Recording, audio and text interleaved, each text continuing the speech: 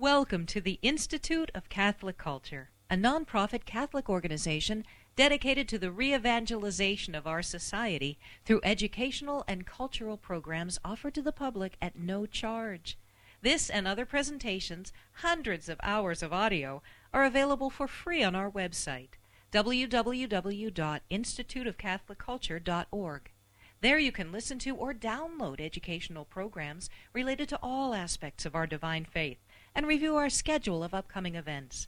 We hope you can join us in person. Anyways, I want to welcome tonight, without further ado, Father Joseph Mary. Welcome.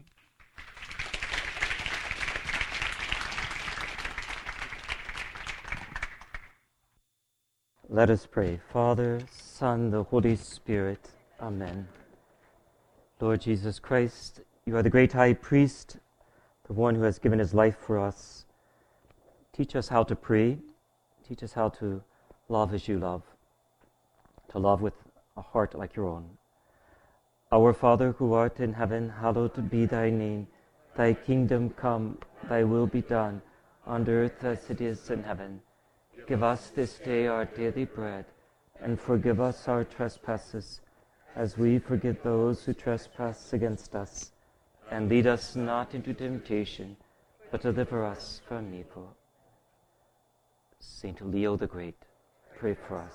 In the name of the Father, and of the Son, and the Holy Spirit. Amen. So I'm supposed to speak about prayer tonight, and there was a little boy was overheard praying one night before going to bed. He's kneeling at his bedside, and he said, "Dear Lord, make me a good little boy, but if you can't, don't worry about it. I'm having a good time just as I am." And another time, a mother and her daughter were working to fix Christmas meal, and they had everything ready. The little girl had helped her mom, and then they were standing around the table with all the invited guests. And the mother turned to the little girl, and she says, "Dear, can you say grace?" She says, "But Mommy, I don't know what to say." She says, "Just say grace." She says, "But Mommy, I don't know what to say." She says, "Well, just say what you hear Mommy saying all the time." So she bowed her head, and she said, "Dear Lord, why on earth did I invite all these people to dinner?"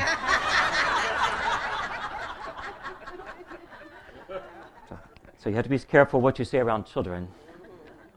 So tonight, Sabatino asked me to speak on prayer in the early church. And admittedly, I'm not an expert in this subject of prayer in early Christianity. And yet, as a monk, we pray a lot. And so I'll try to speak about prayer, especially in the early monastic tradition or in the Desert Fathers tradition. There was a desert monk named Evagrius who said, "A theologian is one who prays, and one who prays is a theologian." So a theologian is one who prays, and one who prays is a theologian, which is what Cardinal Ratzinger, now Pope Benedict, always said, is a theologian is a servant of the church who is supposed to be a man of prayer. He doesn't create new doctrine, he doesn't change doctrine, but he elucidates doctrine within a spirit of prayer. And as a result, one who prays is a type of theologian. One who prays is going to be enlightened by God. St. John Vianney, who will be named patron of all priests tomorrow by Pope Benedict, he said once, "I learned more on my knees than I did from books." Not that we're not to study, but God can enlighten us in ways much beyond what we can learn through books on our own. So prayer should guide us in our relationship with God and guide us in everything we think, say, and do. Our whole life, you might say, should be imbued in prayer or in a spirit of prayer, such that we are truly men and women of prayer. I would think that the early Christians, because of the fervor of the early times, in the beginning of your marriage, there was this fervor, and then it kind of, perhaps evens out. And you have to keep working at it to keep that fervor, to keep that love there. So the early Christians, I think, were deep people of prayer, and particularly those who went into the desert to be alone with God. Once the persecutions ceased after the early 4th century, then the Christians began to go to the desert to be alone with God. The desert monks, we call them. So we are to be men and women who seek the face of God. Our whole life is to be a life spent in seeking the face of God. One of the fathers, desert fathers, said, "Prayer makes a monk the equal of the angels, for his desire is to behold the face of my Father which is in heaven." So a monk, which comes from the word in Greek meaning alone, or by one who's alone, is one who goes apart to be alone with God in order to encounter the living God, in order to seek the face of the living God in silence and solitude. But it's not just the vocation of a monk to seek the face of God, it's the vocation of every single Christian. So you in the world are to be searchers of the face of God, because our ultimate destiny is to behold the face of God forever in heaven. Now the desert fathers, desert monks, the theologians, the mystics of the early church, the lay Christians, they steeped their spiritual life deeply in Scripture. So much of the writings of the early fathers are very, very steeped in Scripture. In this, our present Pope, Pope Benedict, is very scriptural. He goes back to the fathers of the church, to the Holy Scriptures, again and again. Because why? The Word of God, Scripture and tradition, is the source of our faith. So if we begin at Scripture, we can see what Jesus himself taught us. Jesus taught us about prayer through his example and through his words. St. Thomas says if Jesus, who was always beholding the face of the Father, from the moment his soul was created, united to his flesh, his soul, his human soul, was given a special grace of seeing God face to face in the beatific vision. And yet, Scripture says he would go into the mountain alone to pray. He would rise early, or he'd spend the night in prayer. Not that he needed to pray per se, he was always in the presence of the Father, but Thomas says that when Jesus would do something, it was to give us an example. So if he rose early in the morning or spent the night in prayer, it was especially to give us an example of prayer, how to pray. But also Jesus taught us through his words. In chapter 6 of St. Matthew's Gospel, Sermon on the Mountain, our Lord says, "When you pray, you shall not be like the hypocrites who love to pray standing in the synagogues and at the street corners, in order that they may be seen by men. Amen, I say to you, they have received their reward. But when you pray, go into your room, close your door, pray to your Father in secret, and your Father who sees in secret will reward you." So Christ, first of all, teaches us when you pray, do it in secret. Doesn't mean we don't have public prayer. It means don't pray in order to be seen. Not like the hypocrites, the Pharisees, who pray in order that they may be seen.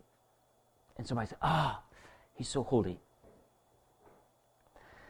That is, humility is so essential in our prayer. It's the humble one, the prayer of the humble one, that penetrates the heavens. Scripture, one of the Psalms says, God hears the cry of the poor, the cry of the little one. Humility is crucial for the spiritual life, for growth in holiness, and therefore for our prayer life.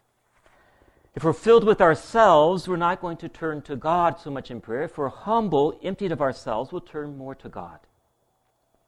This is a story from one of the desert fathers. As Abba Macarius was returning to his cell from the marsh carrying palm leaves, the devil met him with a sharp sickle and would have struck him, but he could not. He cried out, "Great is the violence I suffer from you, Macarius, for when I want to hurt you, I cannot. But whatever you do, I do, and more also. You fast now and then, but I am never refreshed by any food. You often keep vigil, but I never fall asleep. Only in one thing are you better than I am, and I acknowledge that." Macarius said to him, "What is that?" And he replied, "It is because of your humility alone that I cannot overcome you." So it's our humility when we approach God that disarms the devil. The devil is always going to come, as he did to the desert fathers and as he does to Christians throughout the centuries. He comes to tempt us, to lead us away from God, especially in times of prayer. People will tell you, when I'm praying, the most horrible thoughts come to my mind. Well, that's the devil, no doubt, trying to lead us away from God. But it's the humility with which we approach God that, you might say, disarms the devil. St. John Vianney, he said, the devil will ape every virtue, but he refuses to ape humility. He'll pretend he's pure, he'll pretend he's the Virgin Mary, he'll pretend he's this or that, but he refuses to humble himself. Even if God, who is infinite mercy, wanted to say to Lucifer, Lucifer, I forgive you, but I need you to acknowledge you were wrong. You have to say sorry. But the devil's so proud, he's so blinded by his pride, he refuses to acknowledge his error. So it's humility that's so crucial in our prayer. Jesus says when you pray, go into your room, close your door, pray in secret to your Father who hears you in secret.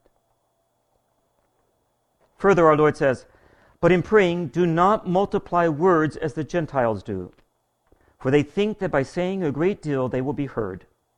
So do not be like them, for your Father knows what you need before you ask him. In this manner, therefore, shall you pray. And he goes through the Our Father. Multiplication of words, that is, doesn't mean we cannot pray with many words, but the heart must be in it. And it doesn't mean we're to fill up our times of prayer with all vocal prayer. There's to be times of silence. The fathers of the church recognized the importance of silence. Abba Nilus said, the arrows of the enemy cannot touch one who loves quietness, but he who moves about in a crowd will often be wounded. And another desert father said, they wanted this one holy desert father to say something to another one, and he said, say a word or two to the bishop that his soul may be edified in this place by this holy desert father. And the father replied, if he is not edified by my silence, there is no hope that he will be edified by my words. So you can tell that to your spouse. And then our Lord teaches the Our Father, this beautiful prayer, this perfect prayer. A little boy was praying the Our Father, and his mother heard him praying. He says, Our Father who does art in heaven. Howard is his name. He says, forgive us our trespasses as we forgive those who pass trash against us.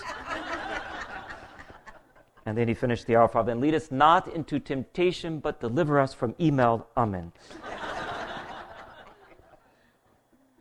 Now Jesus says, do not be like them, that is by rattling on empty prayers without the heart in it, for your Father knows what you need before you ask him.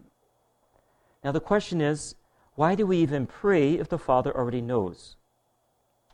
For your Father knows what you need before you ask him. In our prayer, many times we ask and we ask and we ask, and it doesn't seem like God hears, or he doesn't grant what we would hope. You're praying for, a jaguar. It doesn't come. God always hears, and he always answers our prayers.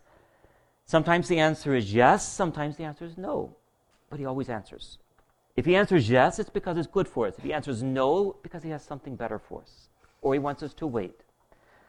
So St. Augustine asks the question, why do we pray if God already knows what we're going to say, he knows what he's going to give us, and he knows when he's going to give it to us? Why waste his time by bothering him? Well, he says we don't pray to make known to God our petition. He already knows it. We don't pray to convince God that we need it. He knows what he's going to give us. He says we pray in order that our desire will increase to the point we're ready to receive the good gift that he's already prepared to give us. So it's not as if we're trying to convince God, but rather we're digging a deeper desire in our heart to receive the beautiful gift that God's going to eventually give us. And if he sees the desire is not great enough, he waits. You don't desire it enough yet. Keep praying. But dear Lord, it's been 20 years. I know, it's not very deep. Keep praying. It's like a child who comes to his mother and says, Mommy, could I have a chocolate chip cookie? I've been a good little boy today. And the mother knows the child wants the cookie, but she's going to see if the child really wants the cookie. So the mother says to the child, no, honey. So the child leaves. 10 minutes later, the child comes back. Could I have the cookie? No, honey. Child leaves. If the child never comes back, the mother knows the child didn't really want the cookie. If the child comes back 10 minutes later and asks again and again and again, and finally the mother gives you the cookie after 2 weeks of asking. Well, after 2 weeks of begging the mother for this cookie, when the mother finally gives the cookie to the child is going to be so happy because the desire has been growing in the heart of that child for that cookie that he's been asking for 2 weeks. Well, God is like that. Sometimes he says, no, not yet, because he wants our desire to grow. And then finally, our Lord, in the end of the Our Father, after he gives the Our Father, he says, "For if you forgive men their offenses, your heavenly Father will also forgive you your offenses. But if you do not forgive men, neither will your Father forgive you your offenses." That is, when we approach God in prayer, there has to be prayer joined to mercy. If you do not forgive men, neither will your Father forgive you your offenses. If we refuse mercy, it doesn't make sense to come and beg good things of God. If I'm refusing to give mercy to one who's begging it of me, and then I beg mercy of God, God's going to say, wait a second. There's an inconsistency here. So in order for our prayer to be more efficacious, we must come to God with a merciful heart, a loving heart, a heart like Christ. Now when we pray, in many of the Desert Fathers would use scriptural verses in their prayer. They would repeat a scriptural verse again and again. And that's not repeating, multiplying words, as Jesus says, but it becomes a prayer of the heart, such that St. Epiphanius says, the true monk must always have psalmody and prayer in his heart. That he's always raising his mind and heart to God, especially through scriptures. Now further, this life, the life of God, the life of the Spirit, whereby we are moved to pray, continuing with the scriptures, and then we'll go to the Desert Fathers, sprang from the heart of Christ. Because Jesus, in chapter 7 of St. John's Gospel, he says, now on the last day, John says, the great day of the feast, Jesus stood and cried out, saying, "If anyone thirst, let him come to me and drink. He who believes in me, as the scripture says, from his heart there shall flow rivers of living water." He said this, however, of the Spirit, whom they who believed in him were to receive. For the Spirit had not yet been given, since Jesus had not yet been glorified. So Christ cries out, "Come to me. If you're thirsty, come to me." And out of his heart will flow rivers of living water. John explains that living water, he meant, is the Spirit. But the Spirit had not yet been given because Jesus had not yet been glorified. Now, when was this Spirit, this life of God, this life of prayer given? Jesus at the Last Supper, after Judas walks out, says, "Now, Father, glorify your Son." Now begins the glory of the Son. His glorification will be unleashed by the betrayal of Judas, which begins his passion, the Paschal mystery. And then finally at the cross, John witnesses this opening of the side of Christ. And out of Christ's side, out of his heart, comes blood and water.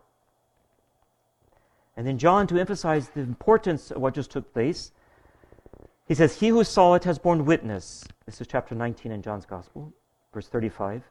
"And his witness is true, and he knows that he tells the truth, that you also may believe. For these things came to pass that the scripture might be fulfilled. Not a bone of him shall you break."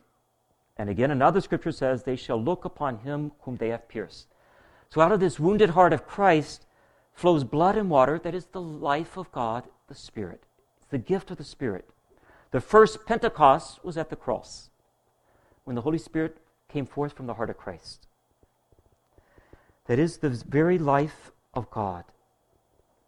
And so this living water that gushed from the heart of Christ was understood by John and all the early Christians as the life of God, the life of grace. So we, as Christians, just like the early Christians, all Christians throughout the ages, must approach the heart of Christ to slake our thirst at the heart of Christ. Because it's from that heart comes forth this living water. And tonight we begin to celebrate the Feast of the Sacred Heart, which will bring the year for priests to an end tomorrow. But it's from this wounded heart that comes this life of God. And so God, you might say, has placed in our hearts a natural thirst for the infinite. We have a little limited heart that longs for the infinite. And that's why Jesus says, "Come to me. He who thirsts, come to me." You cannot be satisfied by anything else but me. You must come to me. We must drink from the source, which is Jesus, his heart. There's an image, I think it's a painting or a statue of St. Bernard, and he's standing at the foot of the cross, and we think, or at least most crosses, have the right side of Jesus pierced, because the soldier would have plunged his lance into Jesus' side up and pierced the heart. So St. Bernard is standing here, and he has his lips glued to the side of Christ, and he's sucking in, drinking in the living water. Well, that's what prayer is. We're to be at the wounded heart of Christ, drinking in this living water, the life of God. It's an image. Don't be too... It's an image. It was a mystical experience St. Bernard had. He had his lips glued to the heart of Christ, drinking this living water. St. Ambrose says, one of the early fathers of the church, "Drink of Christ, for he is the fountain of life. Drink of Christ, for he is the stream whose torrents brought joy to the city of God. Drink of Christ, for he is peace. Drink of Christ, for the streams of living water flow from his bosom." And so it's at the cross that Christ gave the Spirit. This living water flowed from his heart. So it's by being there that we'll receive this gift of the Spirit. And it's the Spirit, as Paul says, who comes to our aid to teach us how to pray. He says, we do not know how to pray as we ought, but the Spirit comes to our aid and teaches us how to pray with inexpressible groanings. We pray. The Holy Spirit prays in us. And through this prayer of the Holy Spirit acting in us, Paul says we must pray always, pray without ceasing. And this is a central theme of the Desert Fathers, praying always. Would you say that's impossible? I have to sleep. One of the Psalms says, one of the scripture passage in the Old Testament says, "I sleep, but my heart watches." How therefore, though, can we pray unceasingly, as Paul says? Pray always. Is it possible? Well, the Desert Fathers speak often about this unceasing prayer. So what does it mean? How are we to do such? Again, this same desert monk, Evagrius, he says, "We are not given a prescription to constantly work, watch, and fast, but for us it is a law to pray without ceasing." Now, does that apply to lay people in the world? Can you pray while changing your child's diapers? Can you pray while sleeping? Can you pray while sleeping in an adoration chapel?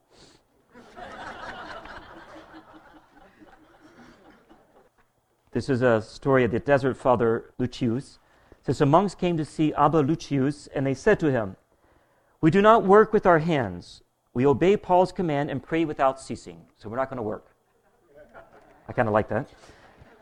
The old man said, "Do you not eat or sleep?" They said, "Yes, we do." He said, "Who prays for you while you are asleep?" "Excuse me, brothers, but you do not practice what you claim. I will show you how I pray without ceasing, though I work with my hands. With God's help, I collect a few palm leaves and sit down and weave them, saying, 'Have mercy upon me, O God, after your great goodness. According to the multitude of your mercies, do away with my offenses.' He said to them, 'Is this prayer or not?' They said, 'Yes, it is.' And he continued, 'When I have worked and prayed in my heart all day, I make about 16 pennies. 2 of these I put outside my door, and with the rest I buy food. And he who finds the 2 coins outside the door prays for me while I eat and sleep. And so by the help of God, I pray without ceasing.'" So he prayed while working, and he prayed while sleeping, because somebody was praying for him while he slept, because he had given them alms. What it means is we need to find, as the Desert Fathers did, a balance in prayer, work, study. That is, a balance between our natural life and our supernatural life, which in fact, everything is our supernatural life when it's done in God. So work, or rather study, disposes us to prayer, prepares us for prayer, and in a sense you might say our work completes our prayer, or continues our prayer. St. Benedict in the 5th century wrote his famous rule that changed Western civilization, Western culture, and he called for a healthy balance between ora, prayer, opus Dei, the work of God, and labora, work. So the monks divide their day with prayer, work, prayer, work, prayer, work, prayer, work. And in that sense, they're always praying. Another desert monk, John of Gaza, he told an anchorite, when you've done 3 rows of meshes on your net, get up to pray. Having knelt down and also stood up, do your praying. After that, you sit down again for manual work. So you pray a while, work, pray, work, pray. And another example is Anthony of the Desert, the father of the monasticism, Western monasticism. One day he was discouraged because he had to, sometimes stop to work. He couldn't pray always. So he pleaded with God to show him what he must do to be freed from his confusion. He then saw someone like himself sitting down to work, then getting up to pray, sitting down again and plaiting cord, then getting up again to pray some more. It was an angel of the Lord sent to lead and reassure him. And he heard the angel declare, do this and you will be saved. Upon hearing, Anthony was overjoyed and filled with new courage. So it was a balance between work, prayer, and his work was his prayer. One of our priests, as an example, was a hermit for about 22 years in southern France. His name was Father John. And Father John, his motto in French was veiller et prier. So he was like a modern-day desert monk. Veiller et prier. Watch and pray. Because Jesus said, watch and pray. You do not know the hour. Meaning always be praying because you don't know when the Lord's coming. So this brother of ours, this hermit, took it literally, and he would sleep for a couple hours, but he never slept in a bed. For 20 years, he slept in a chair, sitting up. So he would doze off for a couple hours. After 2 hours, he'd wake up, and he'd walk through the woods praying his rosary. And then he'd come back to his hermitage, sit down, sleep for a couple more hours, wake up, walk around the woods praying his rosary. He did this all through the night for 20-some years. He was watching and praying. And he has lots of legends around him, but he also supposedly would buy big grains of wheat, and he would just grab a handful of wheat and eat that for the day. That was his meal. Well, finally, after 20-some years in his hermitage, our superiors asked him to go to Africa to help build a new monastery. He had been an engineer before he became a monk. So he obeyed. He went. He was there a month. One morning, after the morning office, he wasn't there, so they went to his cell to see what had happened. And they opened the door. He had his back to the door. He was sitting up in his chair as always. He had been sleeping. The brother came around and looked. He had his head slumped over. He had died. The good thief came and got him while he was watching and praying. So on his tombstone today, they've engraved Veiller et prier, his motto, watch and pray.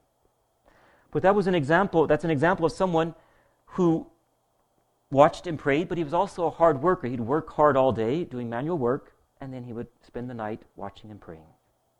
And yet, while he was working, he was watching and praying. So what about us? If the Desert Fathers and Paul and Jesus himself gives us such a beautiful example, prayed always, how are we to do such? Are we called to do such? Or is it only for the monks? They have nothing else to do anyway. How do we pray always? How do we pray humbly? How do we obtain an interior silence? So often we have lots of noise going on in our imagination, in our mind. We need to learn to quiet ourselves. And first of all, by staying in reality. The imagination carries us off into outer space. You're in Adoration Chapel. Dear Lord, I love you so much. Oh. And before long, you're somewhere out on Mars, looking at all the Martians, taking their temperature, checking them out. We get distracted so easily, so quickly, but we mustn't get discouraged. So how do we obtain this interior silence? How do we pray humbly? How do we pray always?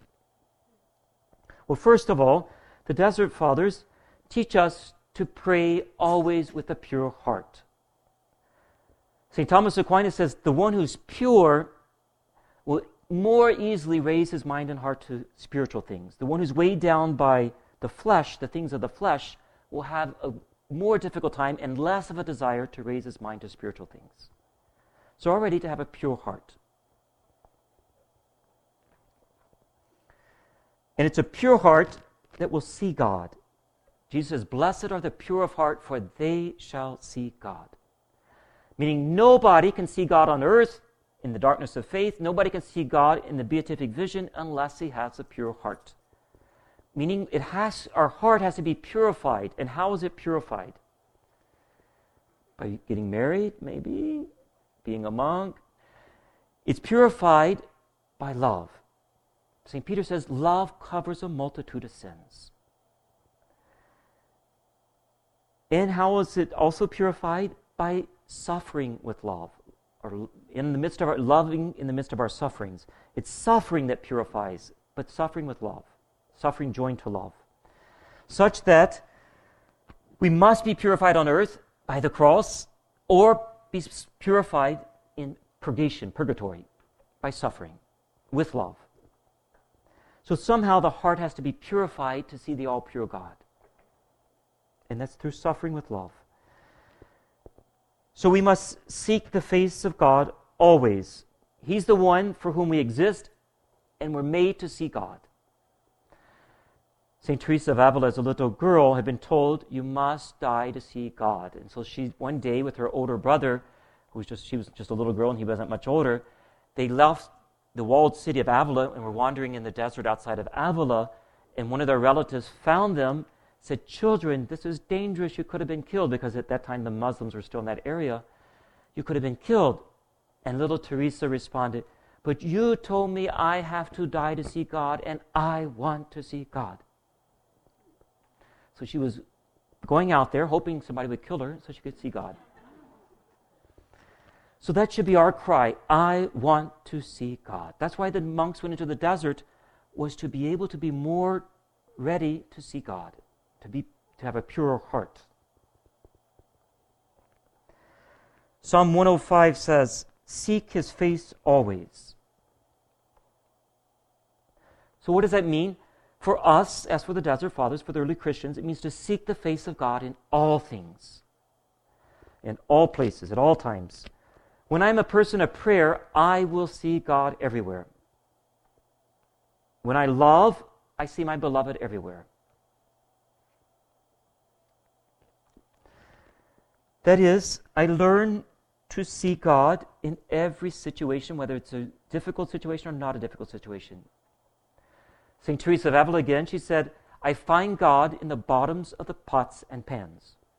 While she was doing dishes, scrubbing the pots and pans, there was God, because that's what God wanted her to do. St. John Berkman, a young Jesuit who died as a novice, he was playing pool with his fellow novices, and they asked him, "What would you do if Jesus were to come back in a few minutes?" They thought he would say, "I'd run to the chapel, fall on my knees, and pray." His answer was, "I would keep playing pool." Meaning, I'm doing God's will now, I'm finding God now, recreating because it's God's will for me, and I'm going to continue doing that because it's his will. And he'll find me playing pool and beating you, perhaps. So the one who loves always sees his beloved everywhere. So such that the more we love, thanks to our union with God through prayer, the more we're going to see God in this car accident, in this broken leg, in this good thing, in this grace, in this difficulty. We'll see God everywhere, in all things. That's why seeking the face of God will be completed, perfected, will reach its end in heaven, but we already find the face of God here on earth, in our brothers and sisters, in suffering, in everything. And yet, in seeking him and finding him, then we seek him all the more. We find him, and he plays hide and seek with us. We have to keep searching. Because we can never exhaust the mystery of God. Pope John Paul II said the third millennium should be a millennium dedicated to seeking the face and contemplating the face of God. Meaning it should be a contemplative millennium. The first millennium was quite contemplative. Second millennium was the great expansion, the missionary expansion. Third millennium should be perhaps again a contemplative millennium. St. Augustine would say, let us seek God, that is, let us seek as those who are going to find, and find as those who are going to go on seeking. Let us seek as those who are going to find, and find as those who are going to go on seeking. We find him, and then we can always go deeper, and we keep seeking. In chapter 18 of Sirach, it says, when a man has finished, then it is that he is beginning. So we think, I'm such a saint now, I can die. But God always can take us further. He always takes us farther and further. St. Francis of Assisi, after doing something with his brothers, a preaching mission or whatever, he would say, brothers, let us begin to do some good. And they said, but we just converted 20,000 people. But he would say, we've never done enough good for the Lord. Let us begin to do some good for the Lord. So our life here on earth is a continual search for happiness. How many of you want to be unhappy the rest of your time on earth? Nobody.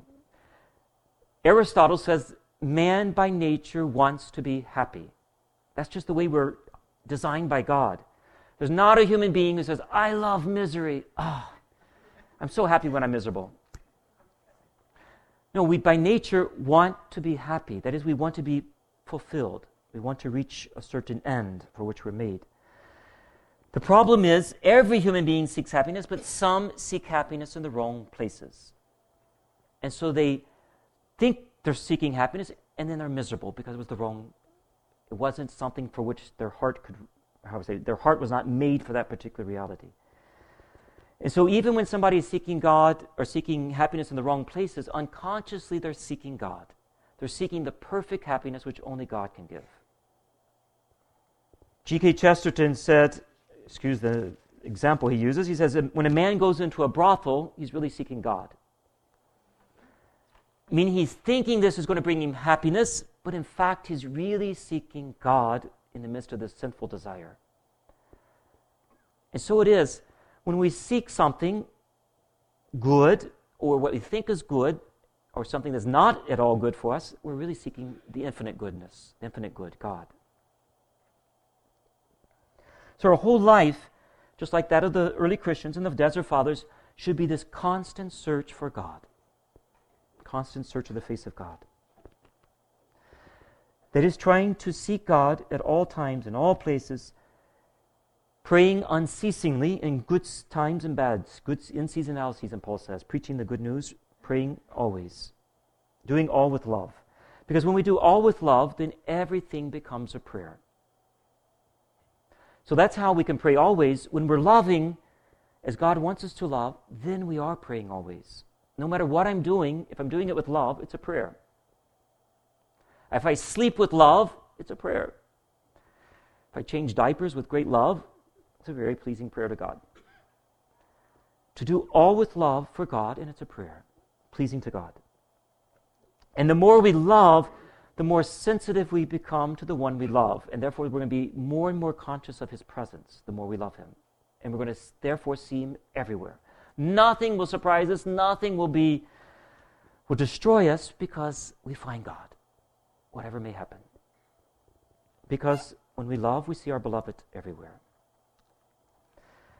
And what helps us further to pray always is to learn, as St. Gregory Palamas, one of the Desert Fathers says, one of the early fathers said, he says, when you pray, he's quoting Christ, enter into your closet, and when you shut your door, pray to the Father who is in secret. He says the closet, or the secret room of the soul, is the body. Our doors, that is, we go into the side, interior, this interior silence, interior life. We close the door. He says the doors are the 5 bodily senses. So when you go inward to encounter God, he says you have to learn to close the doors, the senses. So when you're in the adoration chapel, you're not looking around to see who else is there. What is she reading? Close the door, the 5 bodily senses. Close the doors, which are the 5 bodily senses. St. Augustine said, "O Lord, I sought you in all the beauty of your creation, but I did not remember to," or he said, I didn't look inward. It was inside, in the inner person, in his person that he found God. I sought you in all the things exterior to myself. St. Gregory says, the soul enters its closet when the mind does not wander hither and thither, roaming among things and affairs of the world, but stays within in our heart. Our senses become closed and remain closed when we do not let them be attached to external sensory things. And in this way, our mind remains free from every worldly attachment, and by secret mental prayer unites with God its Father. So that's what helps us to remain in a spirit of prayer always. Doesn't mean we ignore the exterior things around us, but we learn to always go inward. The world, the devil, tries to always pull us out of ourselves to exterior things. He doesn't want us to go inward to the interior life where God is, but to pull us out to exterior things. So learn to mortify our senses, you might say. Our curiosity to hear, our curiosity to see, our curiosity to say, or our desire to say things very quickly. St. Bernard, when he would go into the church to pray, as he would take holy water and bless himself, and he'd say, world, stay outside, Bernard's going in to pray. So when you go to pray, take holy water, say, world, out, I'm going in to pray, to encounter the living God. And it's not just in the church, it's always, wherever I am. So in spirit, we want to stay at the wounded heart of Christ, glued to the heart of Christ, this source of love, this source of the living water, and to thereby to learn to love as Jesus loves. And the more we love as Jesus loves, the more we'll be conscious of the Father's presence as Christ always was conscious of the Father's presence. We must ardently seek His face on earth, such that one day this ardent search for God's face on earth will open up to the beatific vision where we will see Him in the face-to-face vision. John says we will see Him as He is. We will see God as He is. Now, what does that mean? Obviously, we can't see God as He is. If we saw God as He is, we would become God. But each of us will be able to see God as He is according to our capacity. Saint Therese said she was scandalized that there's different degrees of sanctity in heaven. Why is this one up here and this one's down here?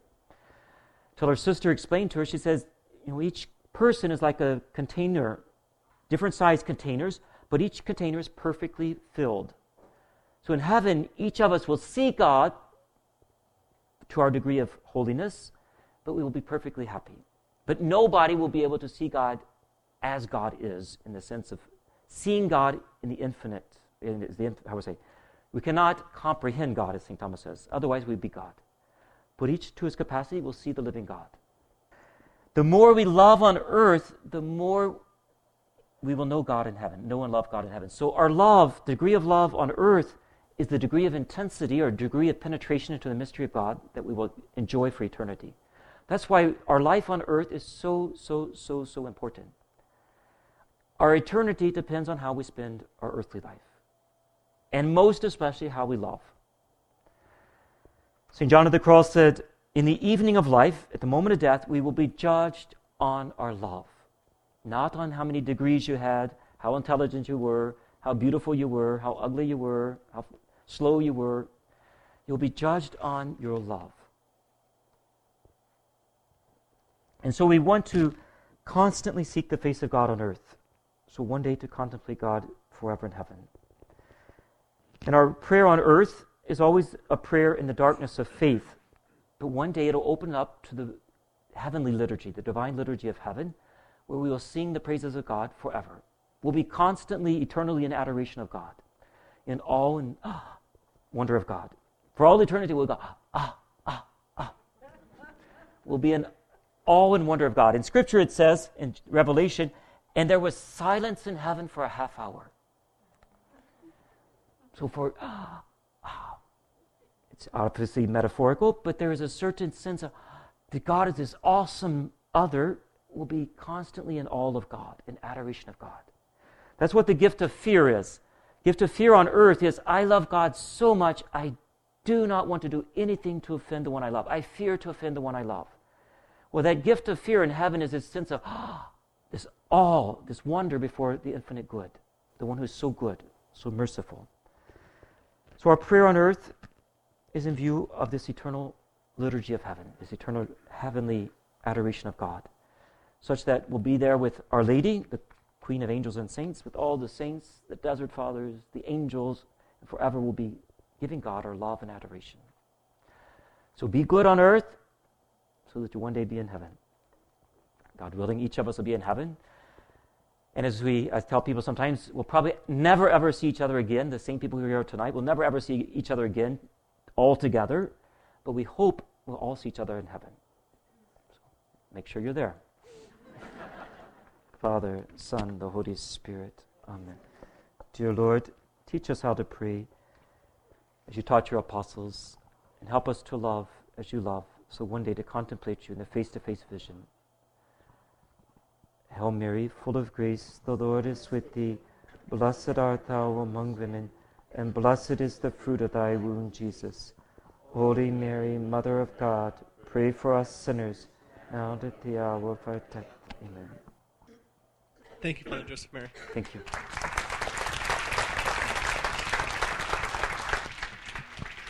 Don't go too far, Father, because you gotta have questions here. We're gonna take a quick break as normal, and then we'll come back together for some question and answer time.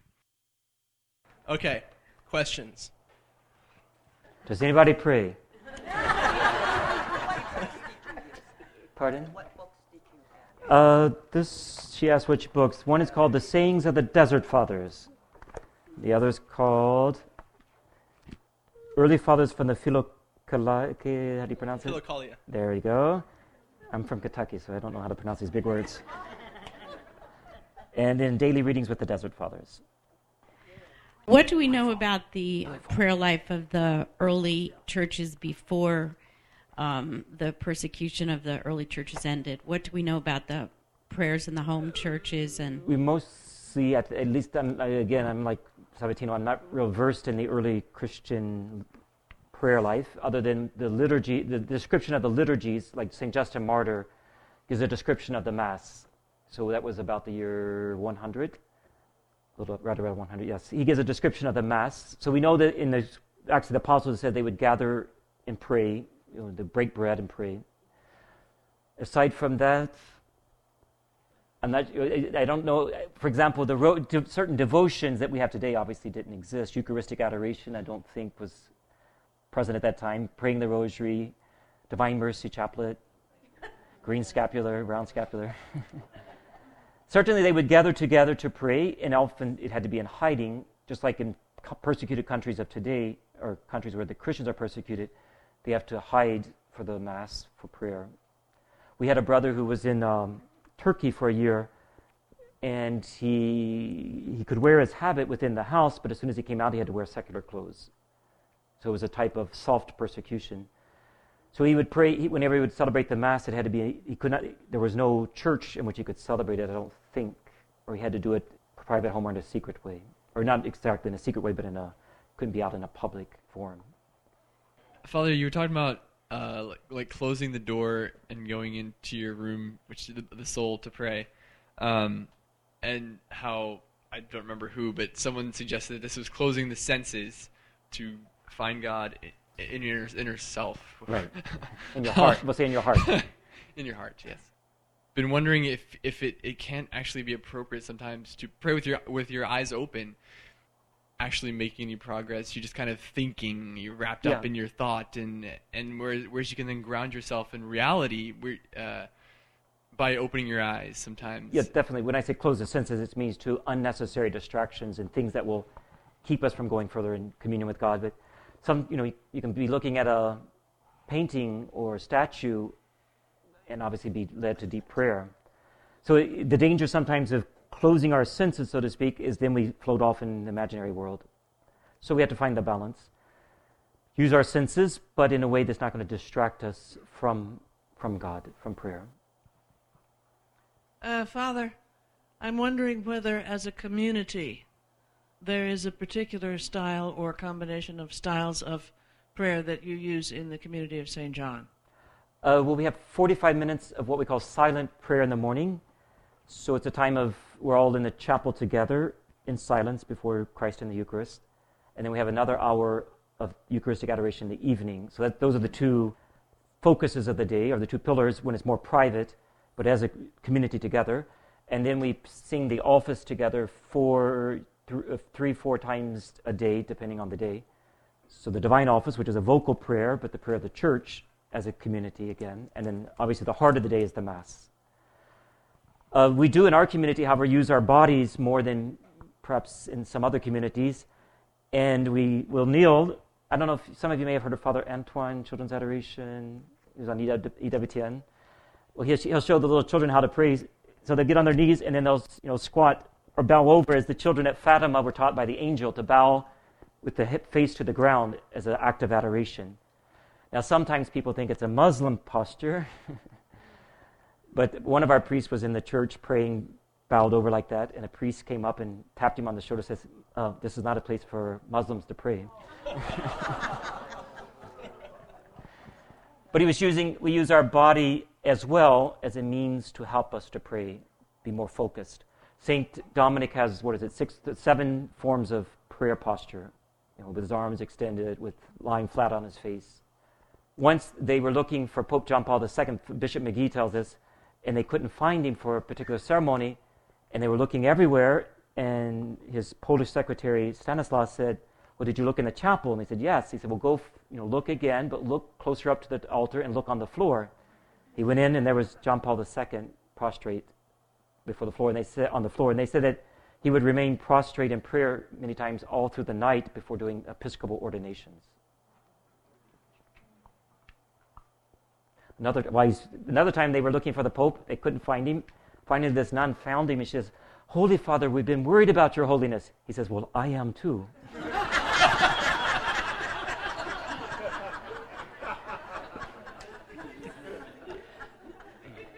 Prayer is a ground of significant contention between Catholics and Protestants. Can you touch upon the way in which the prayer of the Desert Fathers especially is Catholic rather than Protestant?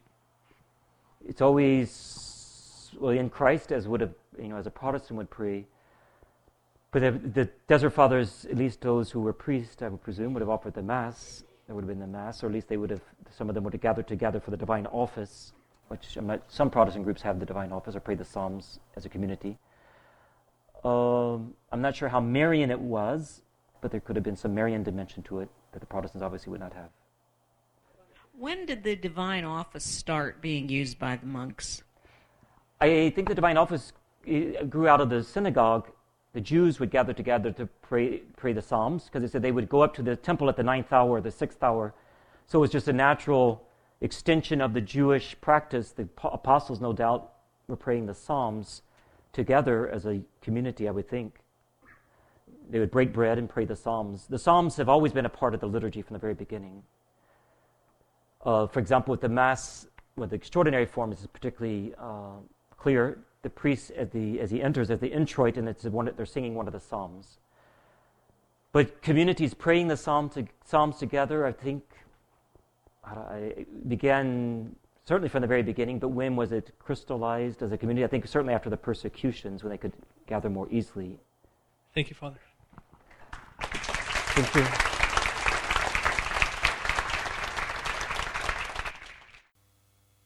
We hope you enjoyed this presentation from the Institute of Catholic Culture. If you'd like to learn more about the mission of the Institute and how you may become a part of this important work, please visit our website at www.instituteofcatholicculture.org or call us at 540-635-7155. And may the glory of Christ Church be ever more manifest upon the earth. St. John the Evangelist, pray for us.